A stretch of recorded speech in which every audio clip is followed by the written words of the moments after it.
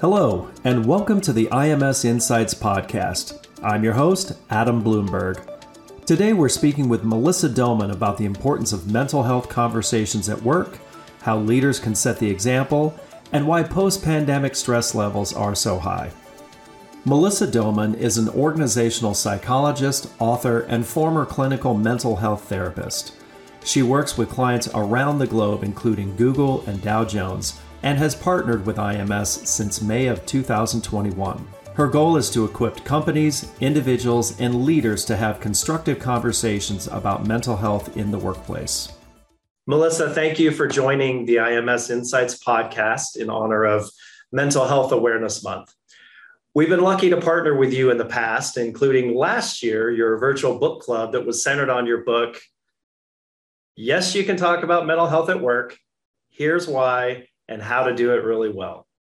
We're looking forward to expanding on those conversations and talking a little bit more specifically about mental health in the legal field. I've got a lot of questions to ask about this. I have so many answers to give. Can you tell us what led you to write the book and why it's so important to discuss mental health at work, regardless of the field or the industry? Good question, right out of the gate. So I think what drove me to write the book is, I used to be a clinician a long time ago. And one of the key reasons I switched into org psych is because all of my patients had two major things in common. None of them felt like they could talk about mental health in the workplace, let alone mental illness, which, as we know, are separate things. And we'll, I think, go into that a bit later. And also, a lot of them felt like their workplace cultures were slowly torturing them. And I thought, let me see if I can make an impact at the source. So I switched into org psych to do, team dynamics, communication, constructive conflict, all those fun things. And I still do a lot of that traditional org psych work. I love that work. But what I found is that I was still getting requests, hey, can you do mental health awareness campaigns because you used to be a clinician? And I said, yes, absolutely. I'd love to. From the first one I did, it just took off like a rocket. And it's been so incredibly busy since I subspecialized in 2018 that I found I was doing all these talks, all these engagements, and it was kind of coalescing into this large mountain of work.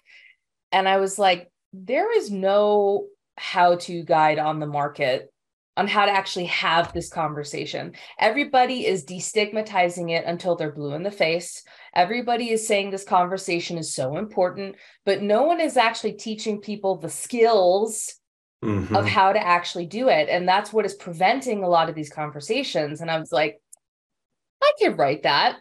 And then I pitched a publisher and they accepted it. And I go, oh my God, now I have to write it. That's terrifying. And so that's what drove me to write it. And they were so hard on me on the manuscript, which as an author feels like you're getting skinned alive.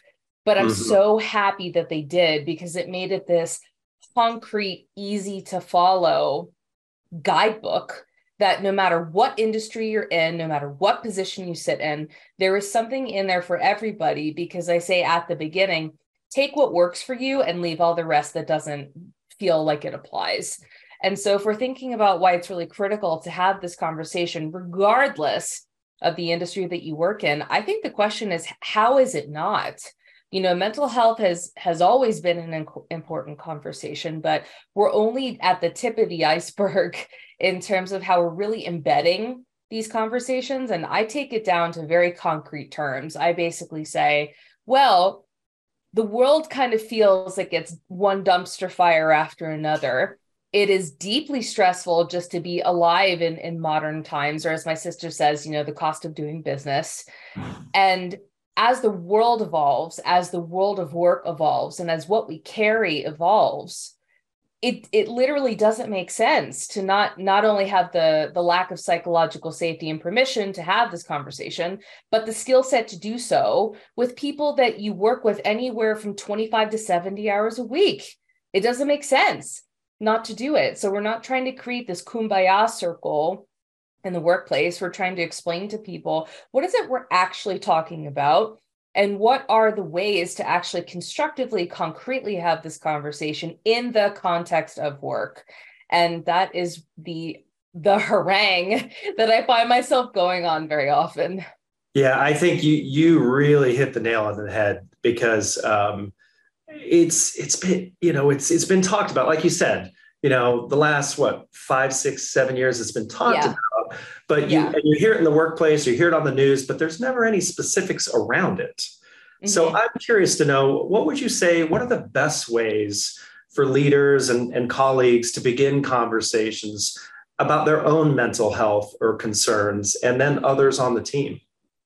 So no matter where we come from, no matter how old we are, what our background is, it is human nature to look to people in leadership positions for role modeling and for permission. That's just how power dynamics tend to work, unless you are the rebellious, no one can tell me what to do type, which, power to you. But generally speaking, that's human dynamics when it comes to, power in the workplace. And so if we think about how leaders can join that conversation, not just tell others to have it, instead of just diving right in, I typically recommend having a very honest internal conversation first and saying, do I actually want to talk about my mental health in the workplace? Why do I want to do that? What do I want people to know? When do I want them to know it? How do I want to demonstrate that I'm prioritizing my mental health as a leader, in hopes that my team will see that that is a healthy, mature practice that people at all levels of an organization do, so they hopefully follow suit. That's where I tend to start, is having that internal conversation instead of just saying, oh, talk about it so they'll follow suit. What are they supposed to do with that? And so I would answer those questions internally first, and then decide how you're going to deploy it. Does it mean small things like not hiding on your calendar that you are going to therapy? Does it mean not lying about your mental state to your team and, putting a big old coat of toxic positivity on when you feel really bad? What does that look like? Or even in direct one-on-ones, or if you're mentioning to a team, it can really be as simple as, I've just not been myself recently. I've been feeling really down. I feel like I'm not, operating as highly as I could. So in case I seem a bit different, I didn't want you all to guess the reason, and I just wanted to tell you. It could be as simple as that. And notice there's nothing clinical that I'm saying. Having general conversations about mental health are not the same as sharing about a protected characteristic, which then has legal and compliance implications, that's a whole different kettle of fish. And I am not an attorney, so I cannot advise on the compliance aspects around that. But if you're starting mental health conversations, have that conversation first with yourself, and then decide concretely, what do you want that to look like? And then in terms of starting those conversations with other folks, that is a whole different kettle of fish. But if you're a leader who's trying to do your part to encourage those conversations, those are some simple things you can start with. Yeah. All right. You brought in a pop culture term, toxic positivity. One of my favorites. Can you expand a little bit on that? I've used that term when describing situations, but I'd love to hear you expand on that a little more. So let me first say, being positive is incredibly powerful. Offering hope is incredibly powerful. And approaching things in that way has its time and place. This is being recorded, and I want to document it that I said that, but there is a difference between offering hope or trying to use the power of positive thinking to get through something tough versus using it all the time for everything as a manner of quote unquote coping, when that is not the human condition and that is not the human experience. We are pre-programmed with dozens and dozens and dozens of emotions right out of the box for a reason, to tell us and other people how to respond to the stimuli in our environment, if we need support or if we need help from others. So if you're plastering this big smile on your face, I'm fine, and everything is not fine, you disrupt that entire process, and you actually rob yourself and others the opportunity to see how are you actually doing if you actually need some help. So a very helpful model that I often refer people to is the feeling wheel by Dr. Gloria Wilcox, Willcox. So if people look at that model, this beautiful, colorful wheel, and they'll notice that there are maybe half of the emotions, maybe a third, they're not so positive. They're not so great, but we are pre-programmed with them for a reason, so we can have access to those emotions as we respond to people and the environment around us. But when you engage in constant silver linings, everything happens for a reason. Let's turn that frown upside down, and all these things to push people through these mental states before they're ready. All it really does is unintentionally tell people your negative thoughts and feelings are not welcome in this conversation. And I'm trying to move you on from them because I feel they're pointless or they're making me uncomfortable. That's what that does. And so again, hope has a time and place. Positive thinking has a time and place, but so do other emotions and experiences. Yeah. All right. So the pandemic. A defining moment in this generation. What are some of the most revealing trends you've seen when it comes to stress levels in the workplace? And I suppose we could strip this down to before the pandemic and after the pandemic, but maybe talk generally about just stress levels in the workplace and the effects of workplace stress. It was so significant that I dedicated an entire chapter of it in my book. And I'm not saying this to plug the book, but I'm saying it because when I was talking to my publisher, because I started writing it in May of 2020, and I was emailing with them and I said, oh, we need to add another 3 chapters to this manuscript because things are happening quickly. And I realized this book is a capture in time. We have to add a chapter on how immense levels of stress are impacting the workplace. We need to add an entire chapter about the pandemic. And we need to add an entire chapter about how continued global systemic racism is impacting this conversation. And they're like, yes, do it. And I was like, great. I just created more work for myself. And so if you think about, let's say, average stress, stress is basically encountering a stimuli that requires adjustment or response. That's it. Stress is very neutral. And so we encounter stress all the time, every day, regardless of where you live on the planet, whether it's good stress or bad, can't avoid it. But if you think about the stress the pandemic caused, when there was a literal threat circulating the globe that was making people really sick or killing them, and then on top of that, you have layoffs, you have political division, you have racism exploding out of control, you have people who can't get access to basic healthcare procedures because the pandemic was like, if you don't have COVID, we're not seeing you at the hospital. All these sorts of systemic inflammatory things that happen, all while being trapped at home. And that's if you had the luxury to. There were people who still had to keep working because they were part of essential services. And not to mention the essential versus non-essential had a huge impact on people's mental health if they were deemed non-essential, but that's a story for another time.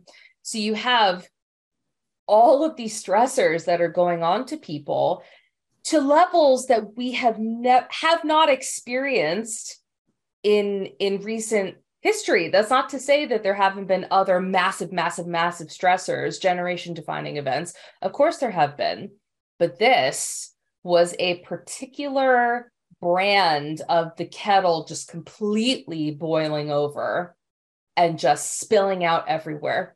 So you have people who, let's talk about general mental health, where they couldn't remember what happiness felt like. They couldn't remember what basic contentment felt like. There was this term that became popular really quickly called languishing, which is basically a perpetual feeling of meh. They just don't have any, they don't feel anything. It feels like they don't have a pulse. They are fine, especially in the pandemic, people were having a lot of emotional volatility where it felt like they were experiencing 18 different emotional states in a day. There were lots of folks who were relying on substances to kind of medicate how they were feeling, because it was just so, this perpetual uncertainty, ambiguity, and volatility was just too much to bear. And then this isn't even going into the mental health impact of the division of social relationships that occurred from the different socio-political changes that were happening and still happening, and mourning the loss or the changes of those relationships and how incredibly painful that is. Now think about all of that and trying to work remotely when you're used to, let's say, being together in an office, trying to find a way to keep the lights on and keep business running. And this is not even including people who already have pre-existing mental health conditions.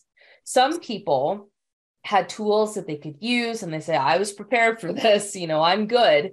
But then there's other people who would have flare-ups or even relapses. And they're like, well, why aren't my tools working? Like, what else do I have? And it's because those tools were used in a time that no longer exists. And the behavioral health system is completely overloaded. So people are bringing this with them into the workplace. And I mean, the next epidemic, we're already in it, by the way, is an epidemic of mental illness. Because prior to the pandemic, roughly 1 in 4 people globally would experience some form of a mental health condition in their lifetime. That's the often touted statistic. Yeah. The data is not looking great. It's not going in a good direction. I remember specifically, I think it was from the CDC actually, there was a study done between June of 2020 and June of 2021. The rates of clinical anxiety, depression diagnoses quadrupled in the United States amongst adults. It's 2023 now. Just think about that. And so, yes, there has been we'll call it a quote unquote leveling off, but not really, because all of that stress still happened and took our cortisol to level, the stress hormone, to levels that are just unhealthy and unsustainable. But now we're having all the ripple effects of that. Yeah. And it's not only individually, but people carry that with them into the workplace, regardless of whether you go into a physical office building or you're Zooming in or using Teams. And so the long answer, or rather short answer to all of that, is it's still happening. Yeah, I honestly, I felt fortunate that I had the opportunity to work from home and make a living. Many didn't. I also felt guilty about all the industries that didn't have that opportunity and that luxury. Yep. And I'm curious to know our younger workers, let's say the students just graduating from college. How do you think, maybe this is a softball question, but what sort of effect do you think that has on that generation 10 years from now coming out of that? I shouldn't be laughing. It's because each generation is being impacted in its own way. And I giggle because millennials, for example. Millennials, by the way, are turning 40, which is a very odd thing to say. But when we think about generation defining events, for example, when I think of younger generations, so let's say millennials, Gen Z, Gen Alpha. So there has been so much financial turmoil and disruptors to our quote unquote milestones that we are supposed to reach, that a lot of the younger generations are like, oh my God, when are we going to catch a break? This is not the life that we were quote unquote promised. And I'll never be able to buy a house. I'll never be able to buy a house. Although we got in when interest rates were low, which I'm deeply appreciative of, because our current house we could not afford with current interest rates. Sure. But that's what those 3 generations are going through. Is they've experienced is this constant volatility and a lack of stability.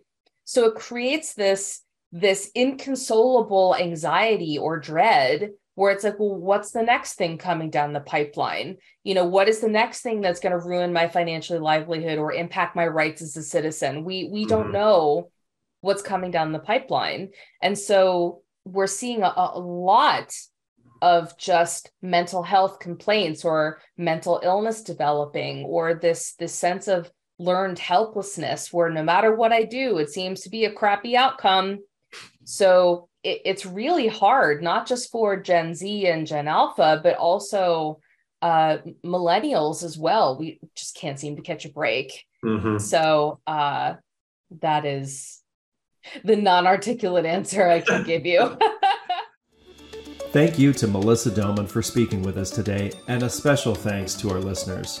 Join us next time for part 2 of our interview with Melissa, and don't forget to subscribe to the IMS Insights podcast. IMS has delivered strategic litigation consulting and expert witness services to leading global law firms and Fortune 500 companies for more than 30 years in more than 40,000 cases. IMS consultants become an extension of your legal team, from pre-suit investigation services to discovery and then on to arbitration and trial. Learn more at expertservices.com.